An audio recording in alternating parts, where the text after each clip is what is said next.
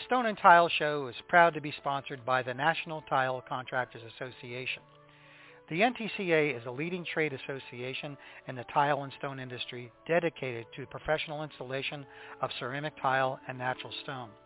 With more than 1,500 members representing thousands of installers, NTCA works hard to be a strong voice for proper installation and qualified labor. The association invests in a professional staff to provide technical support and assistance and offers free educational seminars and regional training opportunities around the country.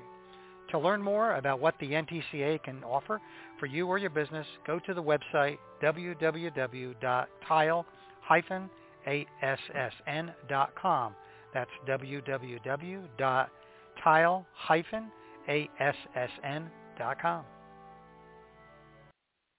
Good evening, folks, and welcome to the Stone and Tile Show. I am your host, Fred Houston. I hope everybody's doing good tonight. We got an interesting show coming up. For all you installers that are out there and even your restoration guys, if you're having trouble with your back, with your knees, or some other kind of medical problems, and you're looking to actually change careers but stay in the same business, in other words, you want to get out of installing, you want to get out of doing restoration work, but you still want to use all your knowledge that you've gained, over the years in the stone and tile business, then you have to listen to this show coming up. Now, this show is a pre-recorded show. Actually, someone else has interviewed me, and you'll find out who that is in a minute when I play this. So we're kind of live, but we're really not kind of live. I'll be here live. I won't be taking telephone calls, but if during this recorded program that you have a question, feel free to hop on Facebook and send me a message on Messenger. I'd be more than happy to chat with you why this is recording. So here's the interview I did last week. If you have questions after the fact, I'll be back in live right after this interview. So here we go, folks. Good evening, folks, and welcome to the Stone and Tile Show. And we're going to have an interesting show here. As most of you know, I'm usually the guy here doing the interviewing, and I've had a lot of requests for people asking about, a little bit about me and a little bit about what I do and some of the courses that I offer. And I thought it would be interesting to have someone else interview me. So with me today, I have Alice Dean, and let me introduce Alice real quickly here. And she's going to be interviewing me. So this is going to be quite a lot of fun. Alice is a technical writer for Surfaces. Those of you that are unfamiliar with Surfaces, you can look up surfaces.com. That would be SURPHACES. She has learned the ins and outs of the industry by mentoring, apparently with me. That's why I call her Grasshopper, and all the things that I've done since 2014. She's taken both training from me of the various courses that I offered, as well as some of the classes at the Stone and Tile School. She is a copywriter and video editor specializing in creating highly customized content, such as case studies, articles, web content for home and property service providers. And you can check more of her out at topfloorwriter.com. That's topfloorwriter.com to learn more about Alice. Alice, welcome to the show. Thanks for having me. It's kind of surreal to be on it and listen on a regular basis, but I really enjoy it. But yeah, it's kind of interesting. So we're going to let you ask the questions, and I'll be the guest. How does that sound? So with that said, why don't you fire away with your first question? Okay, very good. Just a heads up, I'm kind of froggy getting over a cold, but I'll push through. Okay. So how did you get started in the stone and tile industry? Just kind of start right at the beginning. Oh, well, let's see. I was born. No, we'll go a little bit further than that. I actually got started. My dad was kind of a handyman tile setter. So, I kind of grew up, helping him mix mud, grout, et cetera. And, but in doing so, of course, as a kid, when you're doing stuff with your dad, you say, I don't want to do that for a living. And so I ended up going to college and getting a degree in biology and working for the University of Florida for quite a while as a researcher. And my mom had a small cleaning business. And, basically when I say a small cleaning business, I mean it was basically her cleaning houses. And my dad had gotten sick, and my brother and I decided to get her some commercial offices to clean. So we did. And one day I get a call. I'm in the lab at the university, and I get a call, and she says, hey, I've got this marble floor, and I've got these stains on it, and I don't know how to get them out. What do I do? And I said, well, what do I know about stone? Now, keep in mind, this is 40 years ago, so it's a long time ago. But, being a researcher, one of the first things you do is you run to the library, and you try to find out what's in the literature, what's out there when it comes to, at that time we were looking for stain removal.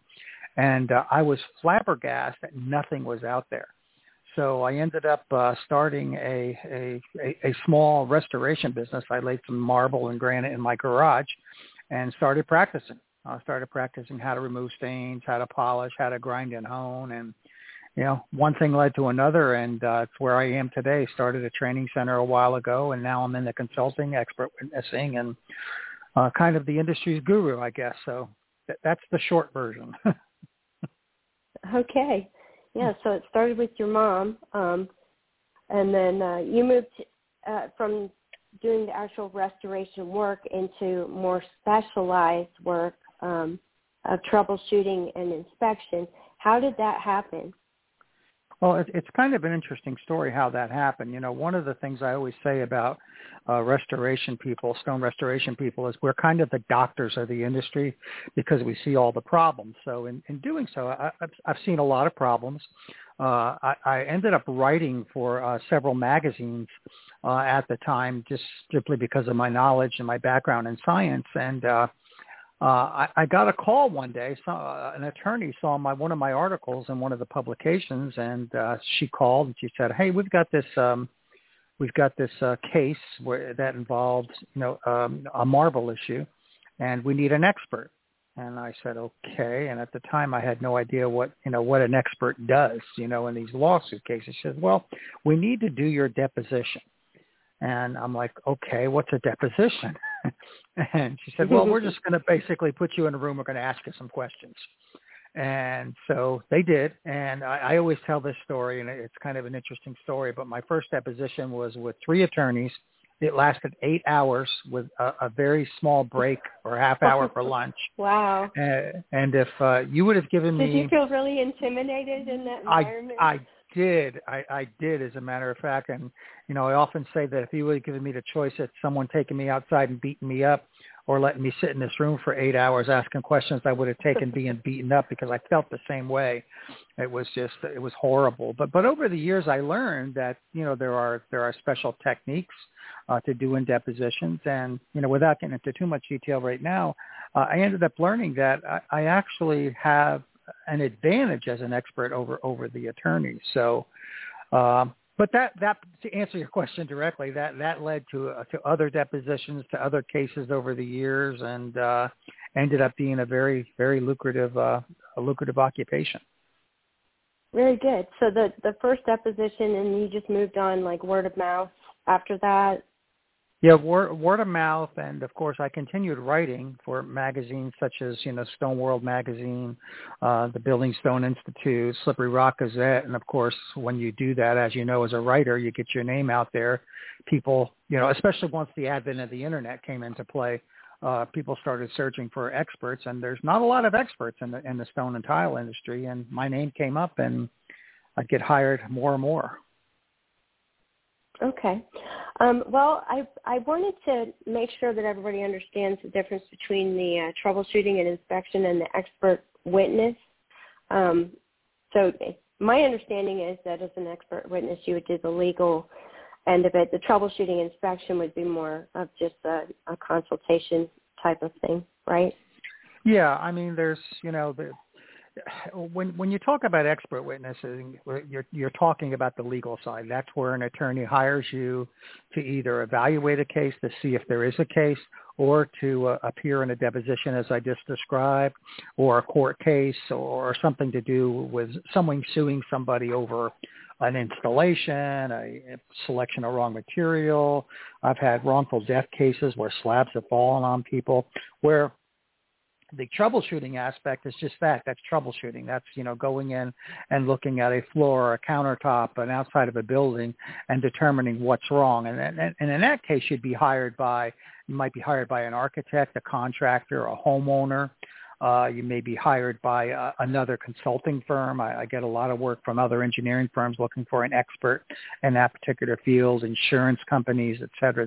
That would be the non-legal side, although it gets kind of complicated because sometimes those non-legal things can turn into legal things. So, but that's basically the difference. You're talking about, troubleshooting an issue versus, going in and testifying about it. Okay. Thanks for clarifying there. So you kind of just landed in the expert witness field, but did you actually go out and get formal training in any form once you started into it? Yeah, at first, no. Once I got into it and, got more and more depositions under my belt, you start learning things. Attorneys, depending on the type of attorney, will actually coach you. And what I mean by coaching you, they're not going to tell you what to say, but they're going to prep you, I guess would be a better word. They would say, you're going to have a deposition. They're going to ask you these type of questions. You want to keep your answers short. So, I've kind of learned and still learning to this day certain things about doing depositions and appearing in court. But with that said, there are other formal training programs out there. Some of them are quite lengthy. Some of them, what I have discovered in taking those classes, unlike the class that I offer, is they tend to be geared a lot towards the medical industry. Doctors who are giving testimony, and not so much with construction-related industries like ours. So to answer your question, the School of Hard Knocks as well as some formal training. Okay. So the attorneys that kind of hold your hands through the process at the beginning, until you understood how all of that works, were they looking for certain qualifications? Like, what was it that made them reach out to you versus somebody else? Well, to qualify as an expert, I used to think before I started getting into this that you had to have, you had to have a college degree, you had to have, 15 million years of experience in your field. And, going up against other experts, I've learned that no, you don't need that extensive type of experience. What the court looks for when they're looking for an expert, or as your question presented is what an attorney looks for, is do you have a special knowledge in the topic that they're looking for? Let's take a quick example. Let's say someone is suing someone over a installation of a floor, for example, or anything for that matter. They're going to look specifically, what type of experience do you have with that? Are you familiar with these type of installations? They'll all kinds of things they'll ask you up front. Do you have a conflict of interest? And we talk a lot about that in the class that I offer on expert witnessing, is conflict of interest.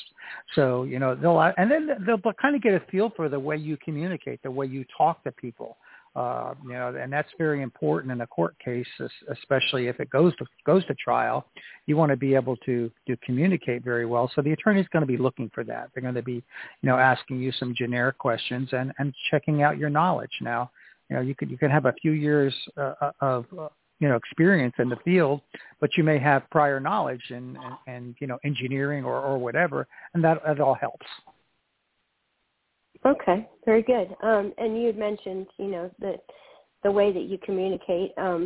What kind of qualities should you have just as a person to be able to be an expert witness? Not necessarily, what they are looking for, but just in general that you be able to do what it is that they need. I would say the most important thing of all of them, there's obviously you have to have the knowledge, you have to be patient, things of that. But I think the number one thing that's extremely important when it comes to communication, when it comes to this is the word communication, is being able to communicate in a clear, concise way. I often get, just as a side note, into cases where I'm up against I want to say this without being derogatory. Let's say someone with a very technical background, and they tend to be very technical in their language. And you have to remember, attorneys are good at law. They don't know a thing about your subject. So anytime you bring up words that are common in your industry, you have to be able to explain those words, and you have to be able to use common language. I always remember a class I took in college on technical writing, and the advice I remember getting out of that from my professor was, write your reports and communicate like you were talking to a 12-year-old.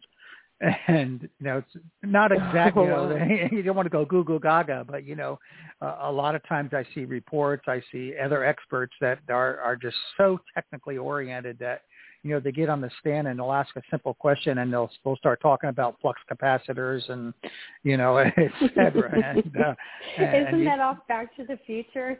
Yeah, it is. So, whereas, my style and a style I think is really good for an expert is to be able to communicate in simple terms, be able to explain some of the more complicated things that might arise, in your occupation in a very simple, because you have to remember, jurors come from a wide range of backgrounds, and, a joke an attorney tells all the time about jurors is jurors are composed of people who aren't smart enough to get out of jury duty. I mean, that's not true. I've seen jurors that are very intelligent, but, they can come from a wide range of backgrounds, right. So they probably know nothing about what you know. So I would say, to answer your question directly, communication, I think, is the most important. Of course, you need patience. You need to have your knowledge. Right. So with this jury that's listening, and I'm sure that your experience working with commercial and residential clients probably helped you to be able to communicate effectively. How many years of experience do you actually need to be an expert witness? Well, obviously, the more years experience you have, the better.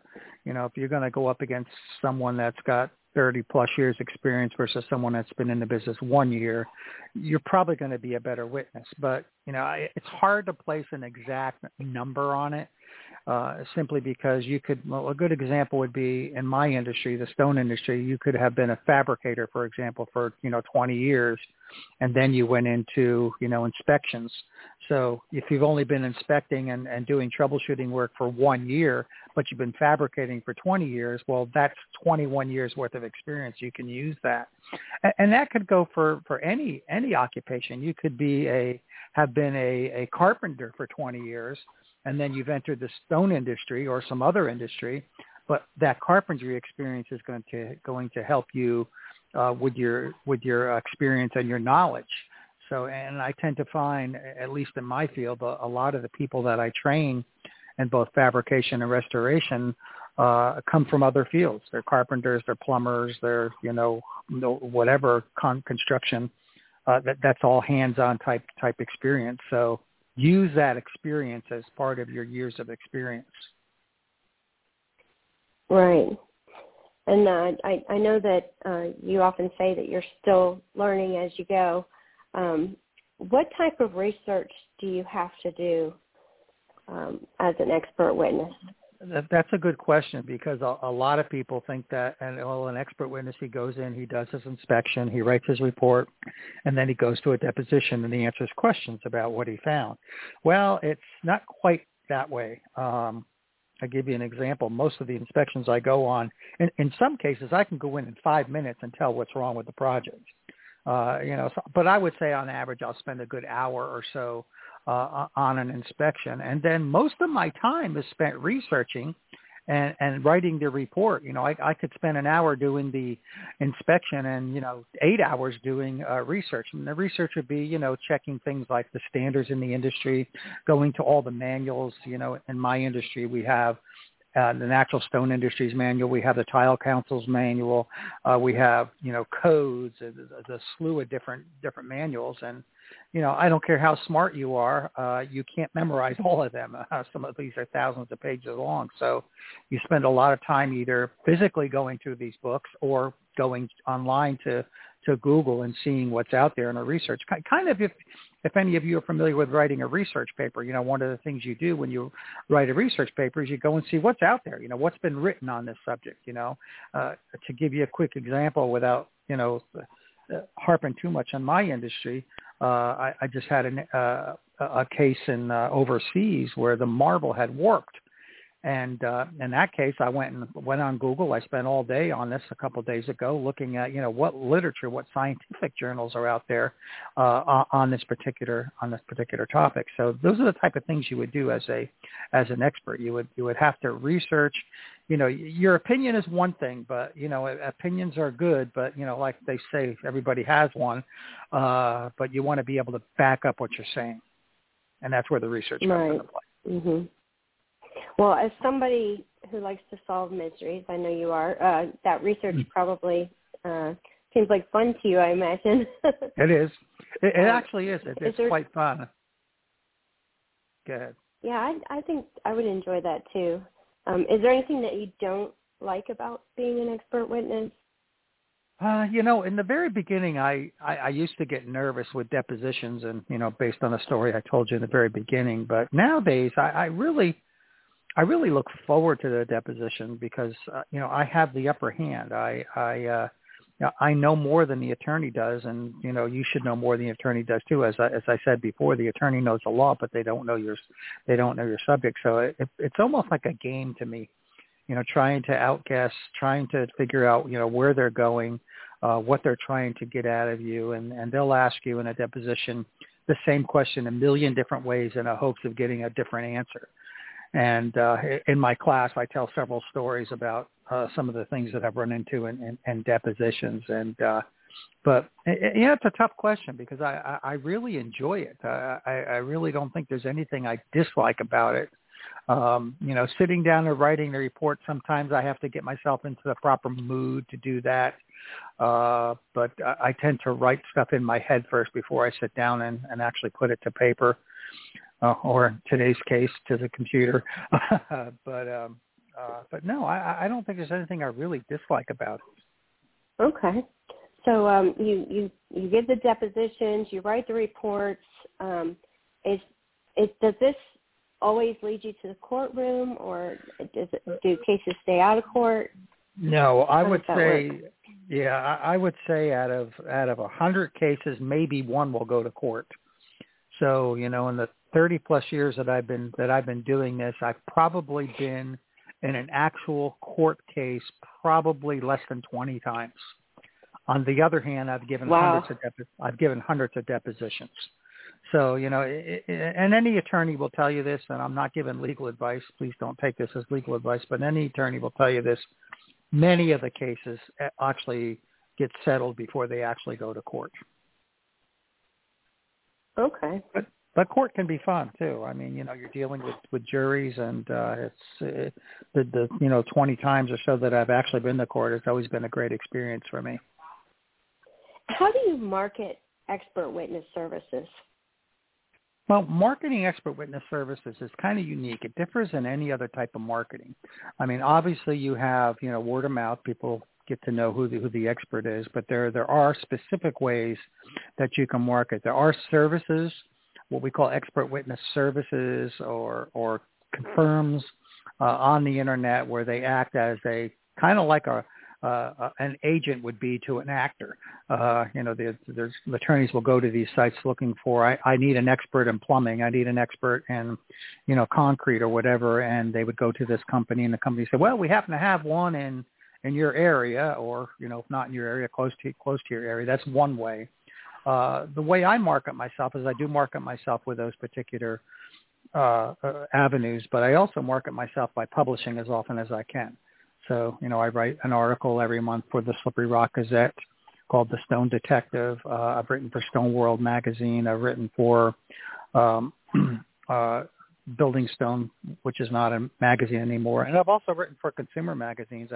I was lucky enough to be published in two issues of This Old House magazine, which goes out to 5 or 6 million people on some Stone issues. So interviews like this on radio can help. Your local clubs, your Rotary Club, your Kiwanis Club, et cetera. Basically getting the word out to let people know that you're available and that you're an expert.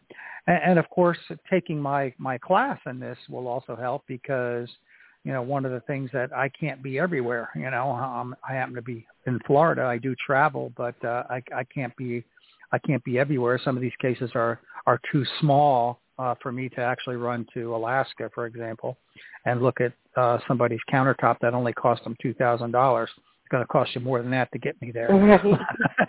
Yeah. But those are basically your marketing. Okay, so avenues. let's suppose that you're very successful at marketing your expert services. How much money could you expect to make, and is it something that you can just do full time, or is it something you have to kind of work into your existing job, or how does that play out in the real world? Let's take that last part of that question first.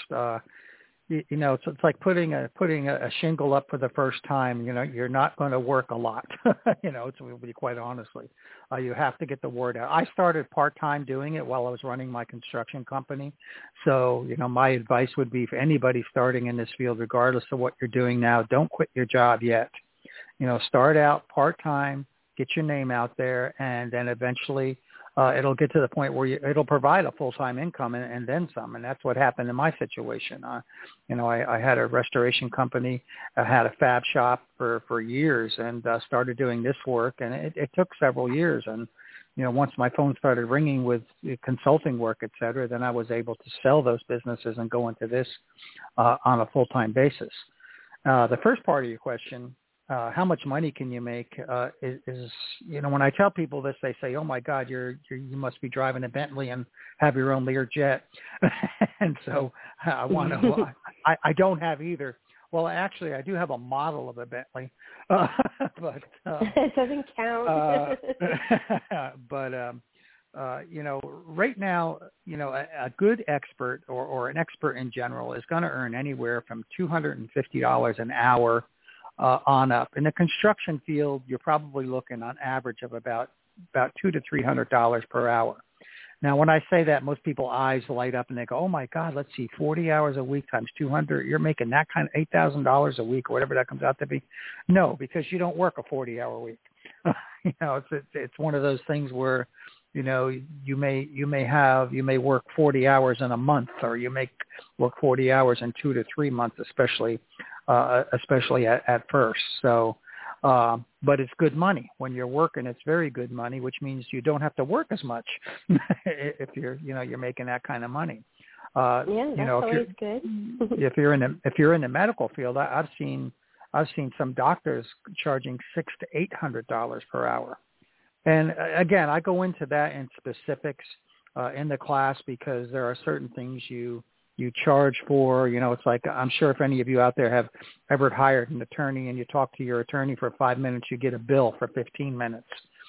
So there's ways to charge. I have a job in California. I'm in Florida, and I get on a plane, and it's a 5-hour flight. I'm charging for that 5 hours that I'm flying on an airplane. There's all kinds of things you can do. All the research that we talked about before, you may spend all day long, doing research. And part of research I didn't mention before is also reading others' depositions. So there may be other experts in the case, and you have to go through their depositions. And there are tricks for reading depositions, but the time you spend doing that is all billable hours. So right. the money can be quite good. Yeah, it sounds like a pretty sweet deal. So how kind of you to pass your information along to other people and who take your course so that they can become expert witnesses. But aren't you shooting yourself in the foot? I mean, are you afraid of training your competition? Yeah, it's funny you should ask that question, because way back in the day, when I was had my contracting company, I was asked to teach other people how to do that particular work, not expert witness work, but this applies to your question. And I went kicking and screaming, saying, no way, I'm not going to train my competition. And I discovered something.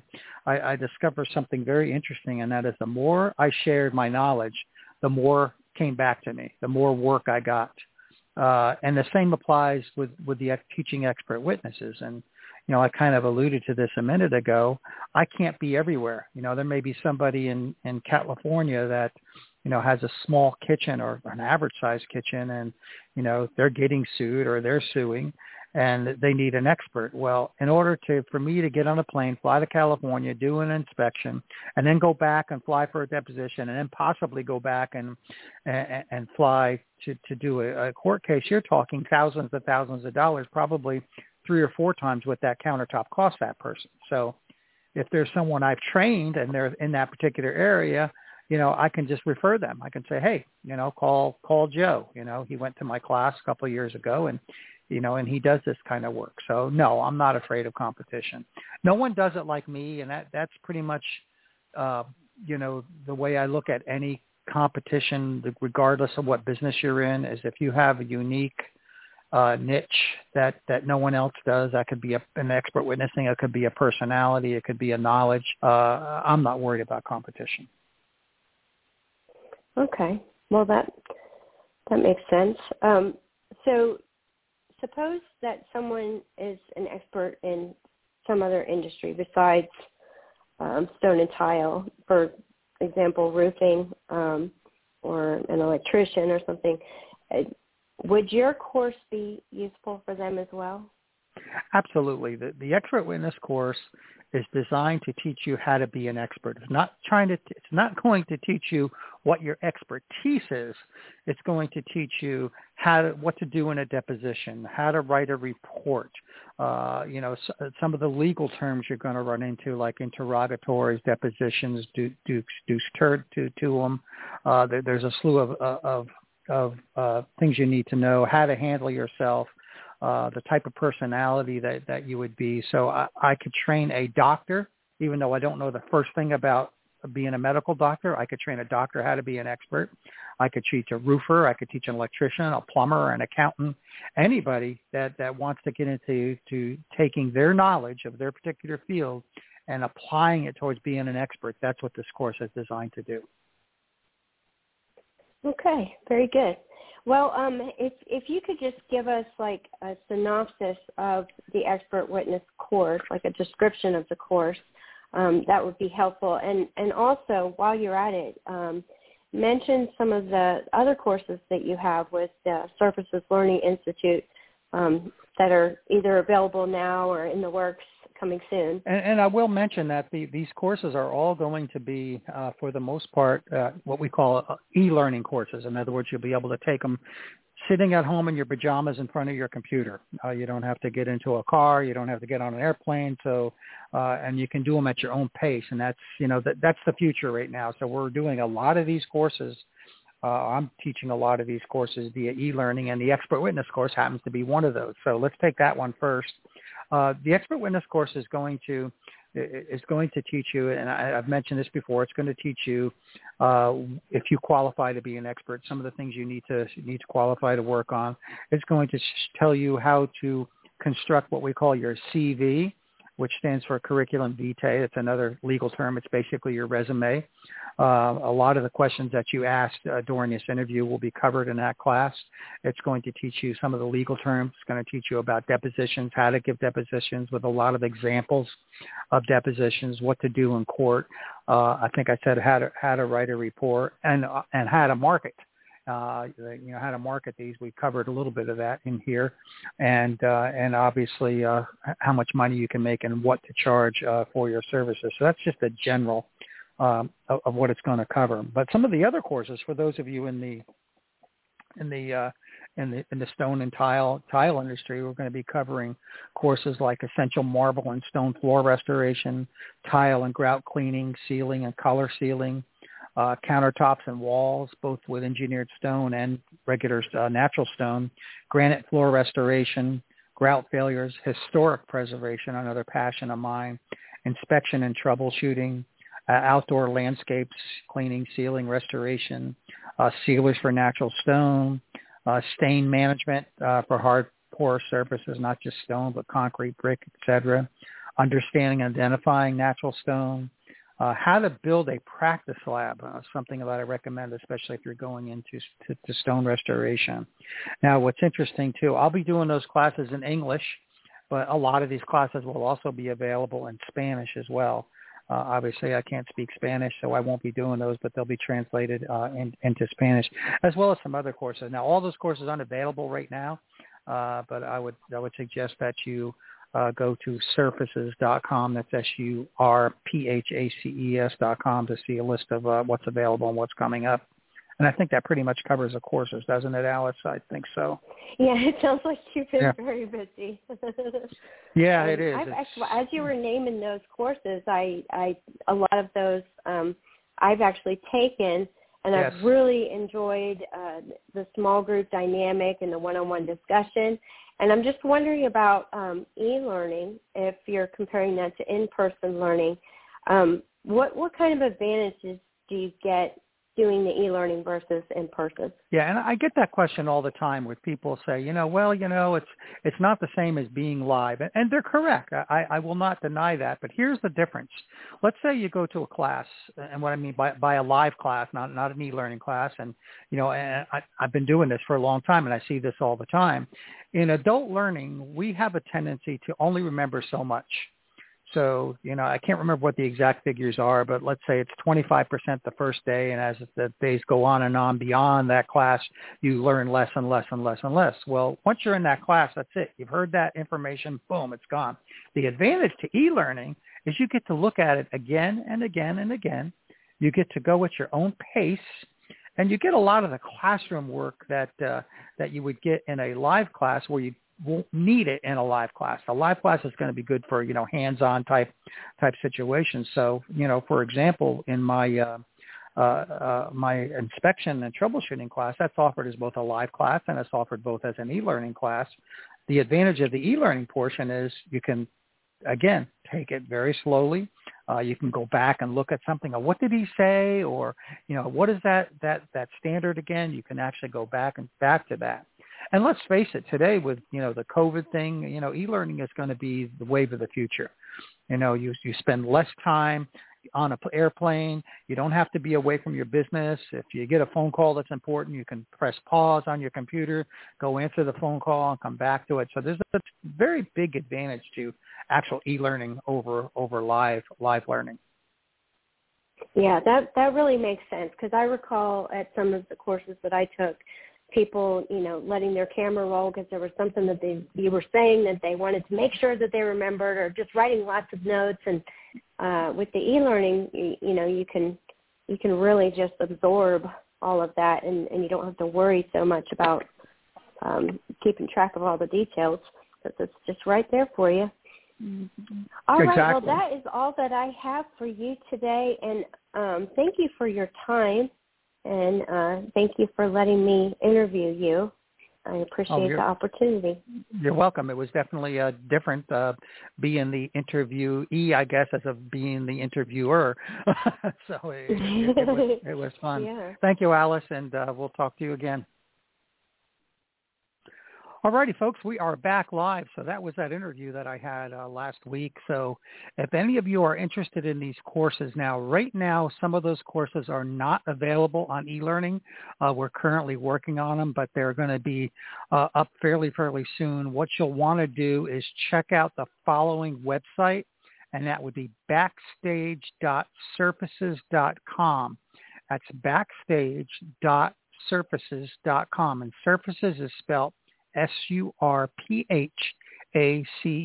Again, backstage.surfaces.com. All right, folks, we're going to take a quick break here and pay the bills. And when I come back, I'll have some last-minute comments. And also, in the meantime, if you have a question, if you're listening live, it is 323-870-3968. That's 323-870-3968. We'll be back right after this. Are you looking for quality greenstone working products? ESP sells many lines of fine quality, environmentally safe products. Stone Pro, NB Stone Care, Bondstone and Touchstone adhesives, more Stone Care products, Easy Care products, and Better Bio, which is over 80% bio-based and approved by the USDA. For more info, visit espsales.net. That's espsales.net. Thank you, Tough Skin, one of our gold sponsors. Marble etches and stains. Tough Skin guarantees it will not. Tough Skin provides a unique product and installation service anywhere in the USA with their proprietary stone laminate products. They protect marble countertops with an acid, oil, and waterproof guarantee. That's right, it's now possible to install marble, onyx, and travertine countertops without the worry of etching and staining from common household items like wine, lemon, coffee, or other acidic foods. People have been trying to figure this out for thousands of years, and Toughskin Surface Protection has done it. Available in gloss and satin to match the countertop finish. Visit them online at toughskinprotection.com. That's TUFF skinprotection.com to learn more. Alrighty, folks, we're back. I just wanted to mention, too, that I didn't mention, or at least I don't think I mentioned during that interview, is that right now I do have a live class. It's a troubleshooting and inspection class, but I do cover expert witnessing in that class, and that's coming up February 7th through 10th, and it's going to be in Las Vegas. I only have 1 or 2 spots left. It's filling up pretty quickly, so if you want to get in on that seminar, I definitely would give me a call. Let me give you my cell phone number. My cell phone number is 321-514-6845, or you can send me an email to fhouston@gmail.com. That's FHUESTON@gmail.com. All righty, folks. Thank you for listening. Until next time, keep setting those tiles, polishing that stone, and fabricating those tops. Later, my friends.